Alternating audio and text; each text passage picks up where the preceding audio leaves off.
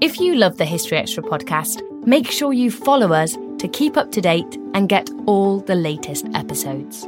Thanks for your support, and I do hope you enjoy this episode. This episode is brought to you by Indeed. We're driven by the search for better, but when it comes to hiring, the best way to search for a candidate isn't to search at all. Don't search, match with Indeed. Use Indeed for scheduling, screening, and messaging so you can connect with candidates faster. And listeners of this show will get a $75 sponsored job credit to get your jobs more visibility at Indeed.com/historyextra. Just go to Indeed.com/historyextra right now and support our show by saying you heard about Indeed on this podcast. Terms and conditions apply. Need to hire? You need Indeed. Another day is here, and you're ready for it. What to wear? Check. Breakfast, lunch, and dinner? Check. Planning for what's next and how to save for it? That's where Bank of America can help. For your financial to-dos, Bank of America has experts ready to help get you closer to your goals. Get started at one of our local financial centers or 24/7 in our mobile banking app. Find a location near you at bankofamerica.com/talktous. What would you like the power to do? Mobile banking requires downloading the app and is only available for select devices. Message and data rates may apply. Bank of America N.A., member FDIC. When you need mealtime inspiration, it's worth shopping Kroger, where you'll find over 30,000 mouth-watering choices that excite your inner foodie. And no matter what tasty choice you make, you'll enjoy our everyday low prices, plus extra ways to save, like digital coupons worth over $600 each week. You can also save up to $1 off per gallon at the pump with fuel points. More savings and more inspiring flavors make shopping Kroger worth it every time. Kroger, fresh for everyone. Fuel restrictions apply.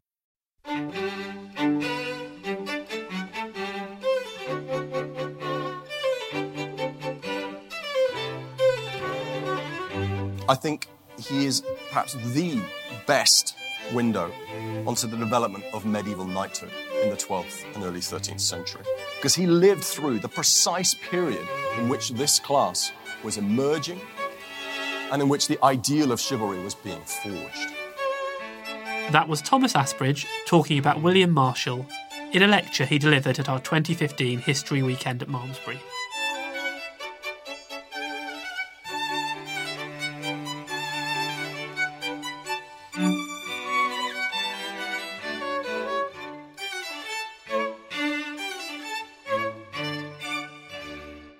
You're listening to the History Extra podcast from BBC History Magazine. We're the UK's best-selling history magazine, available in print and several digital formats all over the world. Find out more at historyextra.com/subscribe or look out for us in your digital newsstand or app store. Hello and welcome to the History Extra podcast. I'm Rob Attar, the editor of BBC History Magazine. Today we're going to be broadcasting a lecture from our 2015 History Weekend event that was held in the Wiltshire town of Malmesbury. The speaker was Thomas Asbridge, who is reader in medieval history at Queen Mary, University of London. The subject of his talk was William Marshall, the famed medieval knight who was one of England's leading figures of the 12th and 13th centuries, and about whom Thomas had written a popular biography earlier that year entitled The Greatest Knight. I want to start with a quotation. "Now listen, my lords. There is honour to be won here. A chance to free our land and win this battle. Shame upon the man who does not strive this very day, for the enemy is ours for the taking, if courage and bravery are not found wanting. And if we die, God will place us today in paradise. Of that I am completely certain." With these stirring words, we're told William Marshall, the man we see depicted in his tomb effigy in the Temple Church in London, the Earl of Pembroke, arguably England's greatest knight, and then regent to the boy king, Henry III, sought to rouse his 700 troops as they marched on Friday, the 19th of May, 1217, to confront a mighty French invasion force here at Lincoln. William was an old man, perhaps of 70 years, a veteran of many wars, trials, and perils. Yet this would be the great battle of his life. And despite his age, he would fight in its front line.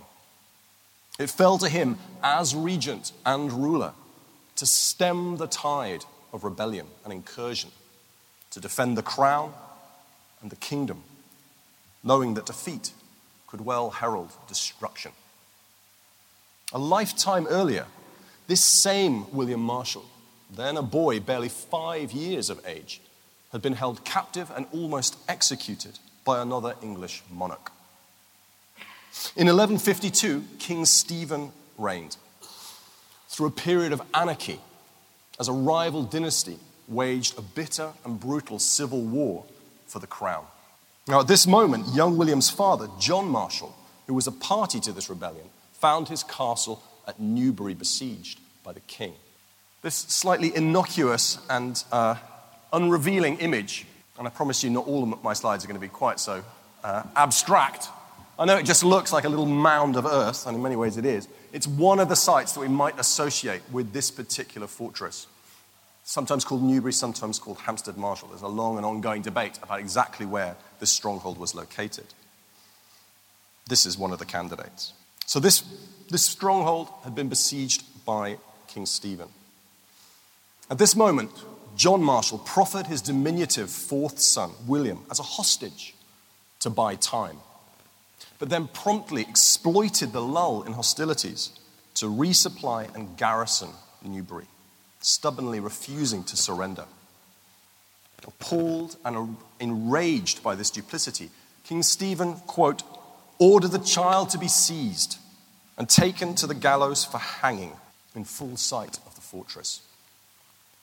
In a calculated show of indifference, John responded that, again, I quote, he did not care about the child, since he still had the anvils and the hammers to forge even finer ones. Seemingly unaware of his fate, the boy William was duly marched to the gibbet. Today I want to pose one essential question. How did this condemned fourth son of a minor noble rise to become perhaps the most famous knight of the Middle Ages? A man lauded as a peerless warrior and a supposed paragon of chivalry. A figure who ultimately would rule and defend England itself. A man who, too, would play a central role in the history of Magna Carta, a document that, not surprisingly, we've heard so much about in this, the 800th anniversary year of its creation and sealing. And it's that role that led him to being immortalized in this rarely seen statue erected in the 19th century in the House of Lords. He looks down on the House of Lords. It's notable that some of you may have gone to the British Library's extraordinary exhibition on Magna Carta. It really was a wonderful exhibition and a tour de force, I think, on the library's part. But I got slightly irritated by the fact that they decided not to choose William Marshall as their figurehead, as their key individual, to represent as a statue from amongst all of those in the House of Lords linked to Magna Carta. Instead, they chose this individual, Geoffrey of Mandeville. And I thought this was going to end up in a sort of long argument with the people at the British Library, not least when I went in April to speak there. It just turned out he was the easier statue to get out of the building. That's the main reason. I thought there was some calculated plot, but there was not. So what I want to ask is, how can we explain the meteoric ascent of William Marshall? Of course, it's true to say that he was not born into total obscurity or anything like poverty, but he can certainly have had no expectation that he would achieve what he did. And in many ways, I would argue that his career was unparalleled in the Middle Ages. Along the way, I also want to reveal why I think William's life is so intriguing, why it opens up so many different areas of the medieval era. I guess to answer the question why we should be fascinated by William Marshall. And perhaps first and foremost, the most direct answer to that is that we are uniquely well positioned to talk about him as a historical figure. And much of that comes down to this particular document. So this is the sole surviving manuscript copy of what we can essentially call the history of William Marshall, a Norman-French biography describing his life and his exploits. It was originally composed within about 5 to 6 years of William's death, and we know it was commissioned by his son and heir, and the copy we're looking at probably dates from somewhere between 1225 and 1250. Today, it resides in the Morgan Library in the heart of Manhattan.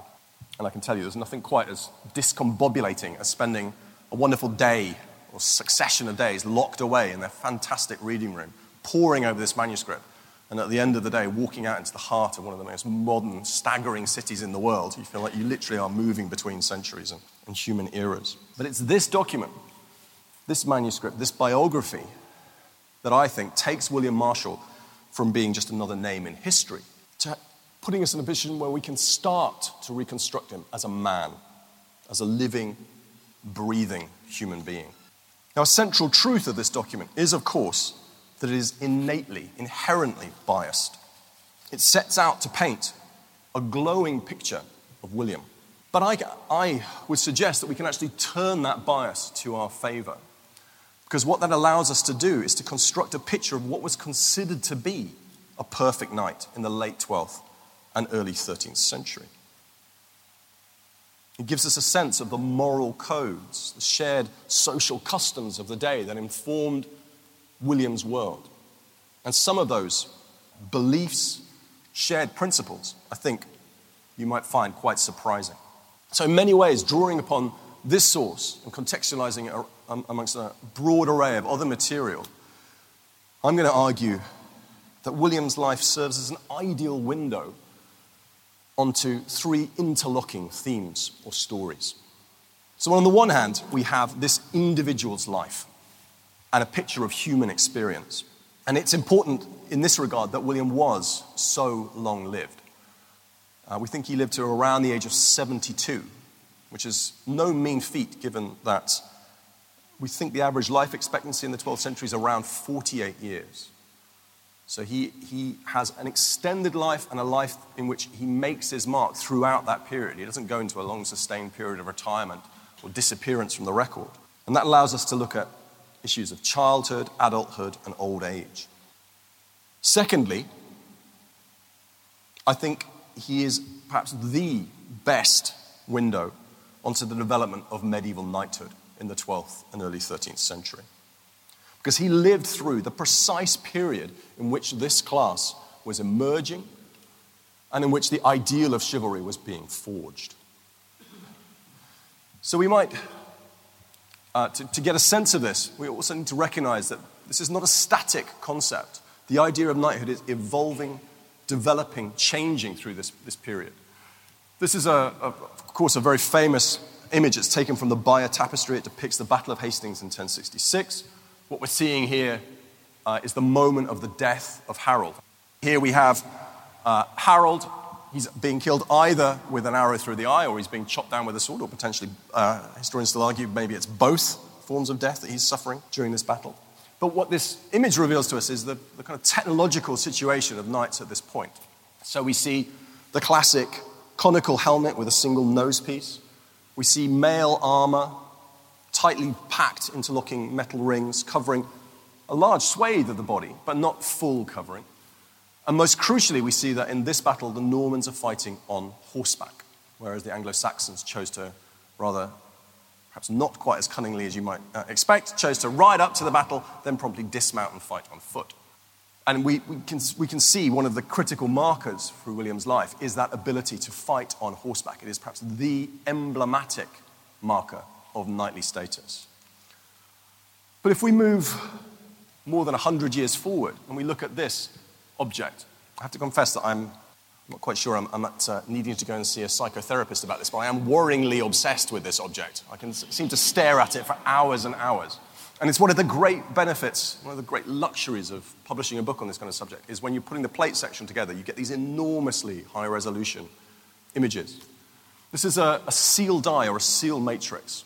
It's essentially the thing that's used to put a validating seal, wax seal, onto documents. And it actually belongs to one of William's contemporaries in the early 13th century, and one of his opponents in the whole story of Magna Carta, a guy called Robert Fitzwalter, a leading baron. But it reveals a whole array of interesting leads, but I'll confine myself to talking about just one in particular, and that's the military technology that we see here. So, of course, again, we see him very proudly astride his horse. But if you're able to look in detail, then you'll see that he's wearing mail armor that literally covers him from head to foot. And he has a newly more advanced type of helmet, all-enclosing helmet. And he has that other emblematic feature of knighthood. He's bearing his sword. That kind of military technology, which was prevalent through William Marshall's adulthood and certainly in the latter stages of his life, essentially marked out medieval knights as the modern equivalent of a tank.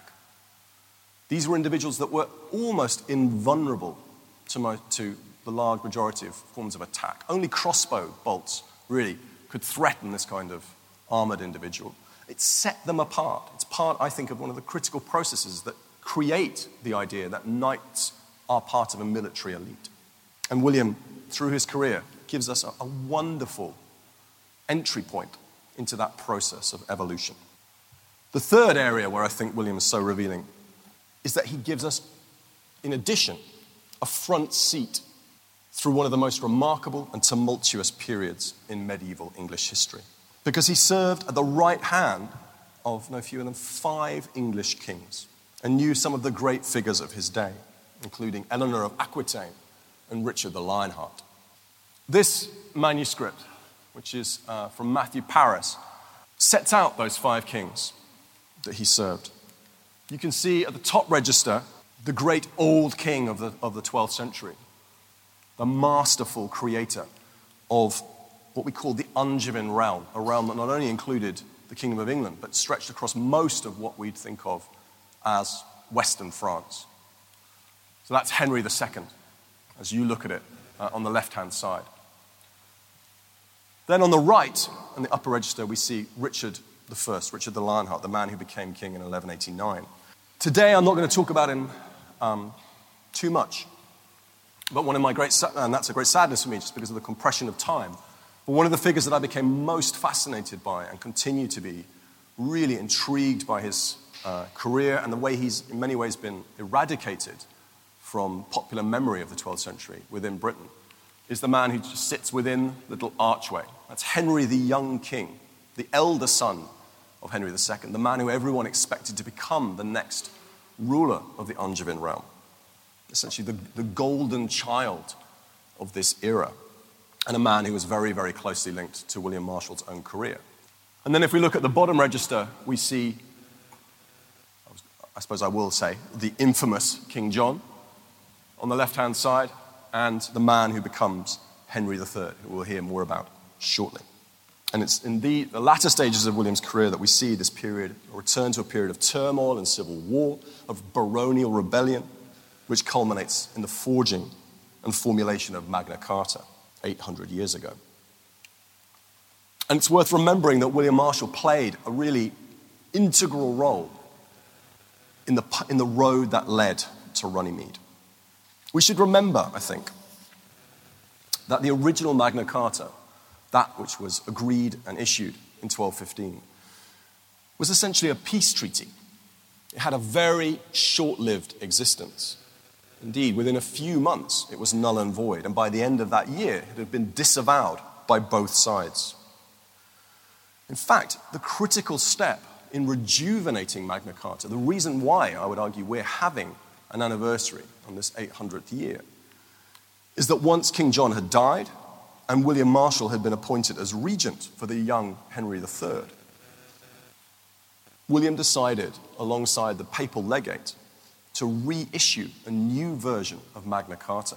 First in 1216, and then this is the document we see here, the 1217 Magna Carta, which now sits in the Bodleian Library, issued on the 6th of November in that year. I wanted to just hone in. There are many things about Magna Carta that are fascinating, but just to show you why it's gained its fame, its position, in the sense that it's regarded as a touchstone of democracy and civil rights. And much of it comes down to this central pairing of clauses. In the Latin it says, Nullus liber homo capiatur, vel impresonetur, aut disseatur, aut ut lagatur. So no free man shall be taken or imprisoned or dispossessed. And it goes on to talk about the fact that judgment should only be carried out by a man's peers or by the laws of the land, essentially encoding a fundamental freedom from royal tyranny. And we can see from this document William Marshall's fingerprints, his presence in reissuing, rejuvenating Magna Carta in two ways. We can see, first, his seal. I showed you the larger seal die. Interestingly, he retained a much smaller, less impressive seal die, seemingly from his early knightly career. But it's appended here at the bottom of the document, next to that of the papal legate, Guala Bicchieri. And we can see, too, that he's mentioned right at the bottom of the document, where he's described very specifically as William Marshall, Earl of Pembroke, our guardian, and the guardian of our realm. So this, I would argue, this document, perhaps more than anything else, is a palpable, material example of William Marshall making history in front of our eyes. So having made a brief case for William's significance, I want to return to the central question. How do we account for his remarkable career path? And to do that, I'm going to explore a range of interlocking themes and factors. And the first of these might seem rather basic, and it is luck. Because I think throughout William's career, he showed himself to be remarkably fortunate, sometimes at critical moments where a little bit of misfortune could have projected him and propelled him in an entirely different direction. In one respect, the idea of luck takes us actually right back to his earliest days, his earliest recorded moment in history. At the age of 5, when, as I described at the start, in 1152, he was being held hostage and his life was in danger. I think he was very fortunate to survive this encounter, this repeated suggestion that he was going to be executed by the then King Stephen. According to the history of William Marshall, his biography, he only managed to escape because he essentially charmed the king with his innocence.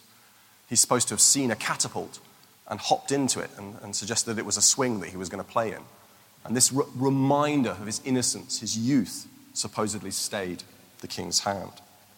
This story is not corroborated elsewhere, so we have no way of knowing if this is William's conjuring of his own past, a reflection of the kind of stories that he may have told his men that were then repeated and encoded in the history, and whether, in fact, the close proximity with a moment of death was a little bit more terrifying than the story actually suggests.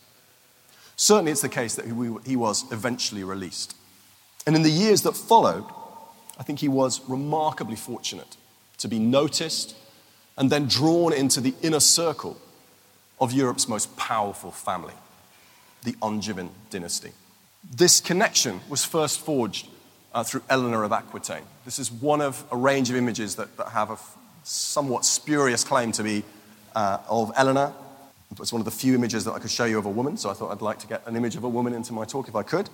And the connection is forged for William in 1168, when he finds himself positioned within a military retinue, a body of knights who are detailed to protect Eleanor as she's trying to hold on to Angevin power in southwestern France, in Aquitaine. This is the moment, by this point, of course, when Eleanor has become Henry II's wife. That moment brings me to the second quality that I want to talk about. I'm going to show you this rather beautiful manuscript image. It's called the Peraldus Vices and Virtues of a Knight. Just so you've got something lovely to look at while I'm talking about this second theme, which is physical fortitude.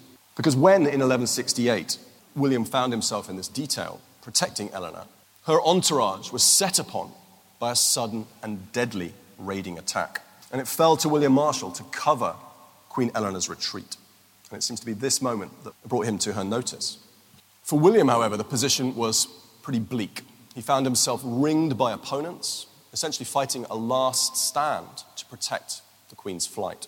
And ultimately, he was felled from behind. We're told that he backed up against a hedgerow, and one of his devious opponents ran around the back of the hedgerow and stabbed him through the upper leg with a spear, straight through the thigh. And in one of the most evocative moments in the history of William Marshall, his biography, we hear that this wound left the ground below him pooled with blood, seeping from his injury. In the aftermath of this, Marshall was taken prisoner and treated very roughly, but he still recovered. It seems that he was basically left to tend to his own wounds, and for many an example elsewhere in history, we might have expected him to have died. But he survived, and again was eventually ransomed under the direction of Queen Eleanor. And that physical fortitude that enabled him to survive that encounter, I think also plays a part in his incredible longevity, living into his 70s, being able to fight through the vast majority of his career, and being able to shrug off the kind of physical hardship that knights in his era had to face. We might also suggest that physical fortitude played into my third theme. This is maybe the one that you would expect more than any other. And that's exceptional military skill. I think there's really no doubt that William was one of the greatest warriors of his age. It seems that he's the only man who bested Richard the Lionheart, England's great warrior king, in single combat in 1189. So how can we chart his expertise? Well, in part, his abilities conform to what we might expect. He was, perhaps above and beyond anything else, a brilliant horseman.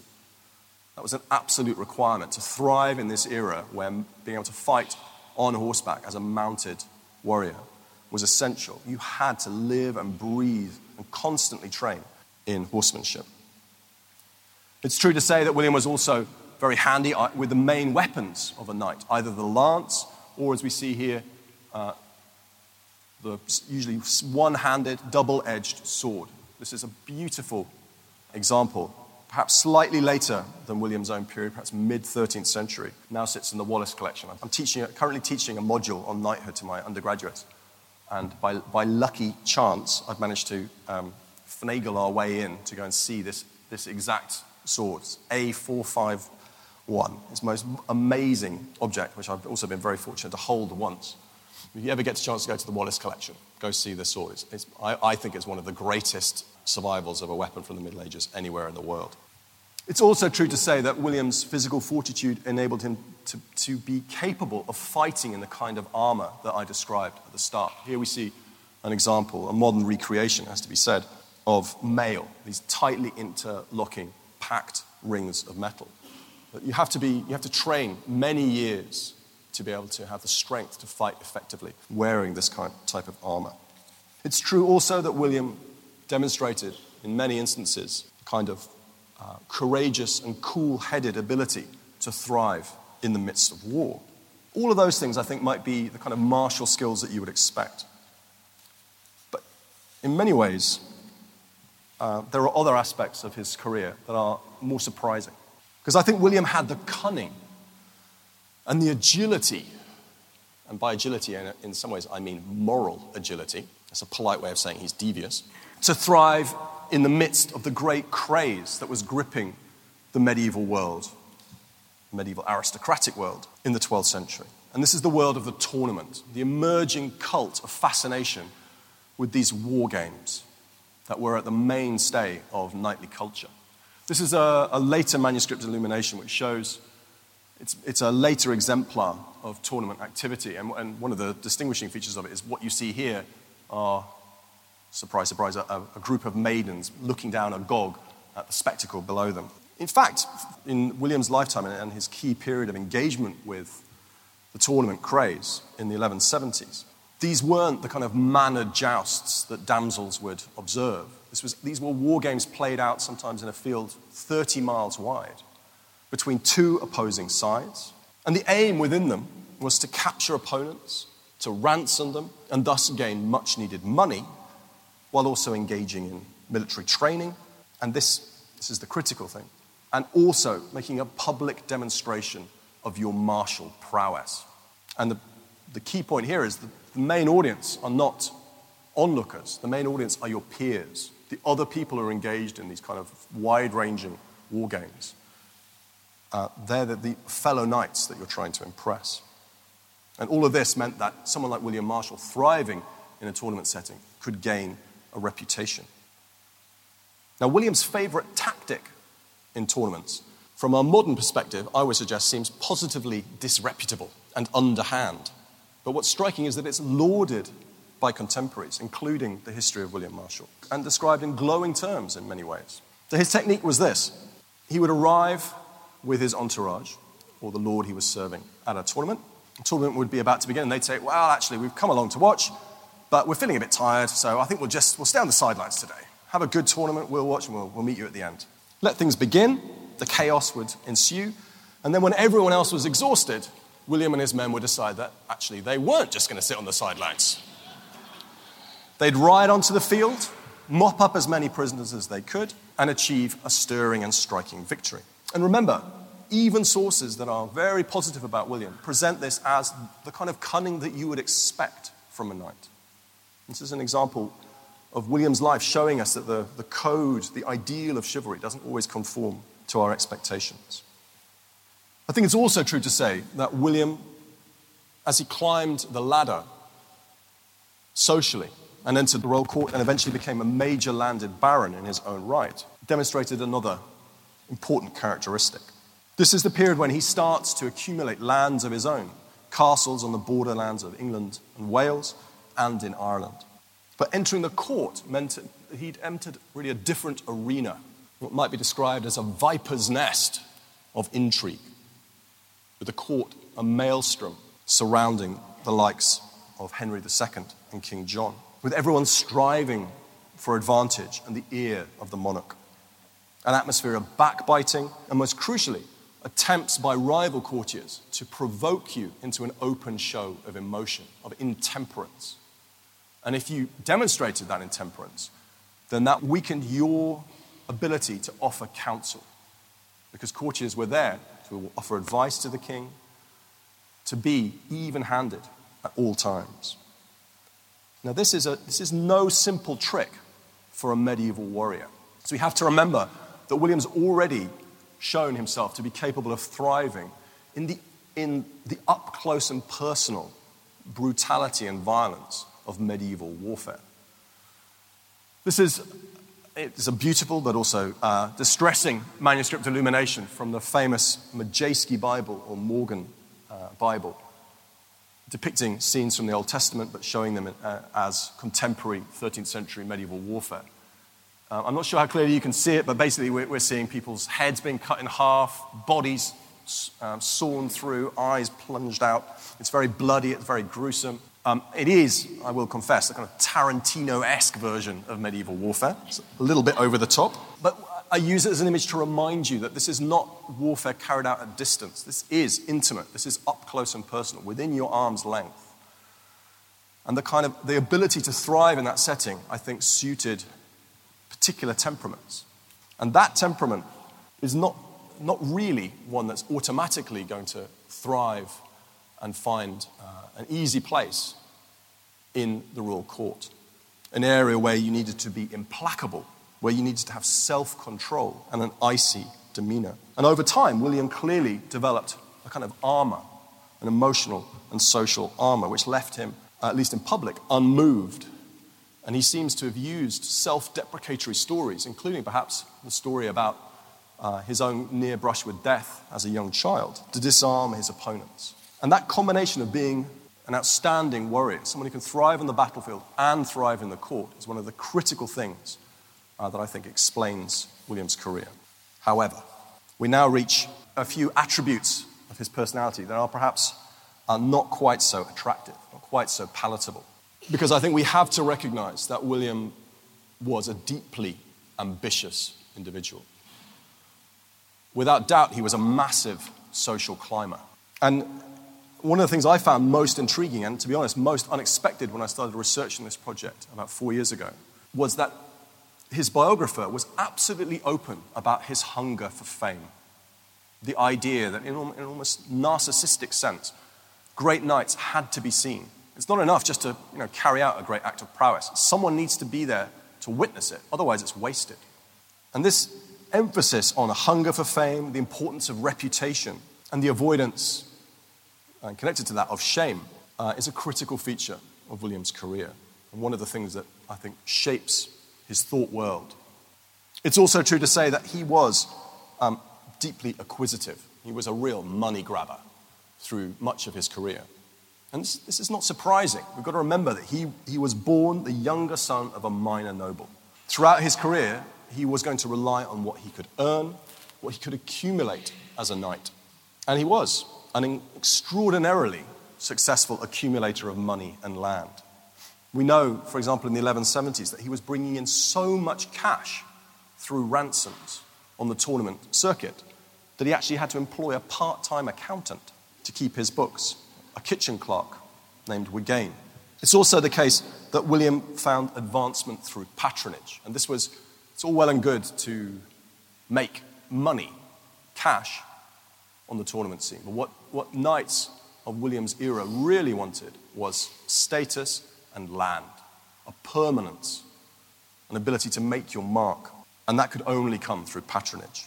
And through his connection to the Angevin realm that I talked about before, and royal favour, this is exactly what William was able to accumulate. Most notably when Richard I granted William the hand of one of England's most eligible heiresses, Isabel of Clare. I hope you can see that image better than I can see it. From where I'm standing, it looks a little bit dark. This is a beautiful aerial view of Chepstow Castle, what was known as Strigoi Castle in William's day. And in the summer of 1189, when William married Isabel of Clare, he became overlord of this castle, and it became one of the centerpieces of his lordship on the Welsh March. It's also a site that we know he worked hard to improve in the course of his career. So this twin drum-towered entryway is dated into the period just when he becomes ruler of Chepstow. And we also can tell through dendrochronology that this pair of gates, the original gates that have been there since the 12th century, date from 1189. And quite remarkably, they're actually still partially out in the open. They're not enclosed behind glass or anything like that. They're under a kind of eave inside the castle. And if you're very delicate, I probably shouldn't tell you to do this, but it's one of the few places in the world where you literally can reach out and touch a material object that almost certainly William Marshall must have touched himself. These are the original gates. Alongside Chepstow, and over time, William Marshall was able to extend his lands and estates across Western England, Wales, and Ireland. And we can see some of the areas, in particular Leinster in southeastern Ireland, being one of the centre points of his authority, and also his association with Pembroke Castle. And it's this single major keep tower that we think is associated with his period of rule in Pembroke. So that ambition, I think, was one of the things that led to William's rise right to the top of medieval society. But finally, and perhaps most importantly, I want to hone in upon an element of his character that I think has been underrepresented in modern historical writing, and perhaps to some extent misrepresented. And that's the quality of loyalty. Because I would suggest that time and again, William Marshall showed an unbreakable loyalty to his lord and to the English crown. Now, in the past, historians have argued that this was essentially a calculation on his part, that he knew that by showing loyalty, things would turn out well for him when events actually transpired and played out. But I think that view is very much governed and determined by hindsight. We can look back on William's career and see that at critical moments he took risks, and in the end, they fell to his advantage. But I would suggest that at the actual moment when William was making these choices, many of his decisions were in support of failing causes, and the choices that he made would have seemed ruinous, incredibly dangerous, and in many respects doomed to failure. The prime example of being confronted by that kind of choice came at the end of his life. And it brings us back to the moment with which I began this lecture. It's the crisis that began with the death of King John. Here we see John in a slightly happier phase of his life, supposedly out hunting. And this is the tomb effigy for John. So when John died in 1216, he left behind a 9-year-old son, the young Henry III. By this point, more than half of England was in rebellion against John's dynasty. 2/3 of the nobility had turned against him. And London, the great commercial centre of the realm, was out of royal control. Worse still, support for a French invasion force under the Capetian Prince Louis was building. At this exact moment, I would suggest that William had everything to lose. He had climbed to the apogee, to the highest possible point of the social ladder. He was now one of the great magnates of England. He was in a position to found an enduring dynasty, arguably the prime ambition of any knight or landholder in this era. Traditionally, it's been argued that he had one of two choices, either to back the young Henry III or to side with the baronial rebels and the French. I actually think he had a third choice, a middle way, and that was to step back from the fray, allow potentially the Angevin/Plantagenet dynasty to fall, and to weather the storm, either on the Welsh March or in Pembroke, or perhaps more likely, even in Leinster. But instead, at this most crucial moment of decision, and in fact, very, very close to where you are now sitting, just to the north of Malmesbury, William decided to give his backing to the young Henry III. He met the boy on the road out of Malmesbury and pledged his allegiance to the heir and future king. As a result, William was appointed as regent and began to organize the fight back against the baronial army and the French. That conflict came to a head at Lincoln in May 1217, and it was here that William rallied his forces and delivered, we are told, the speech with which I began. It's notable that William insisted on fighting in the front line, in spite of the fact that he was somewhere in the region of 70 years of age. Though it's worth remembering that we're told he almost forgot to put his helmet on just as the fight was about to begin. Things could have turned out quite differently if a squire had not intervened. But there, at the decisive moment, in front of the great cathedral, the French were routed by the royalist troops. That battle broke the back of the French invasion and of the baronial rebellion. And it sealed, I would argue, the future of what we call the Plantagenet dynasty. William Marshal may have been a proud and deeply ambitious man. But I would suggest that his loyalty, his military genius, and his martial prowess won him fame and riches. And in 1217, these qualities were also critical to the survival of the English royal line as we know it. And that, ladies and gentlemen, is why when it came time for William Marshal to be laid to rest in London's Temple Church on the 20th of May, 1219, it's why I believe Stephen Langton, the Archbishop of Canterbury, was right during his funeral oration to declare that the late Earl William had been the greatest knight. Thank you for coming.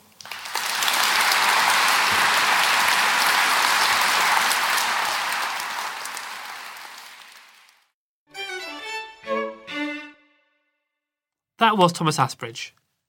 As I mentioned earlier, his book, entitled The Greatest Knight, The Remarkable Life of William Marshal, The Power Behind 5 English Thrones, was published in 2015 by Simon & Schuster.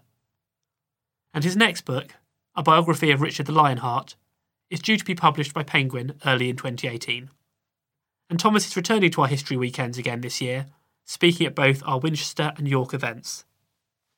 You can find out the full lineups for these and book tickets at historyweekend.com. We don't always realise just how much our negative thoughts and experiences stick with us and weigh us down. You may find your brain constantly running through a highlight reel of bad moments. That comment your friend made last week that hurt your feelings. That frustrating thing your mum does. Or that silly thing you said in a meeting. Maybe it's time to get it all off your chest. Whether it's a tiny annoyance or something much bigger, talking about it can give you some relief and lead you to a potential solution. That's where therapy comes in. It's a safe space to share whatever's weighing you down and learn to process it, so your internal highlight reel can focus on the good stuff. And BetterHelp offers affordable online therapy on a schedule that works for you. Connect with a licensed therapist by text, phone, or video call. Start the process in minutes and switch therapists anytime. Let it out with BetterHelp. Visit betterhelp.com/historyextra today to get 10% off your first month. That's BetterHelp, HELP.com/historyextra. This episode is brought to you by Indeed. We're driven by the search for better, but when it comes to hiring, the best way to search for a candidate isn't to search at all. Don't search, match with Indeed. Use Indeed for scheduling, screening, and messaging so you can connect with candidates faster. And listeners of this show will get a $75 sponsored job credit to get your jobs more visibility at Indeed.com/HistoryExtra. Just go to Indeed.com/HistoryExtra right now and support our show by saying you heard about Indeed on this podcast. Terms and conditions apply. Need to hire? You need Indeed. Okay, so that's about all for today, but please do join us again on Thursday when we'll be joined by Dan Jones and Susanna Lipscomb to talk about the Knights Templar. Thanks for listening to this History Extra podcast, which was produced by Jack Fletcher. Do let us know what you think about this episode by emailing podcast@historyextra.com, and we might read out your messages in future editions. Alternatively, why not keep in touch via Twitter or Facebook, where you'll find us at History Extra. For more great history content, don't forget to visit our website, historyextra.com, which is full of history articles, quizzes, image galleries, and more. Plus, it's where you can download hundreds of previous episodes of this podcast.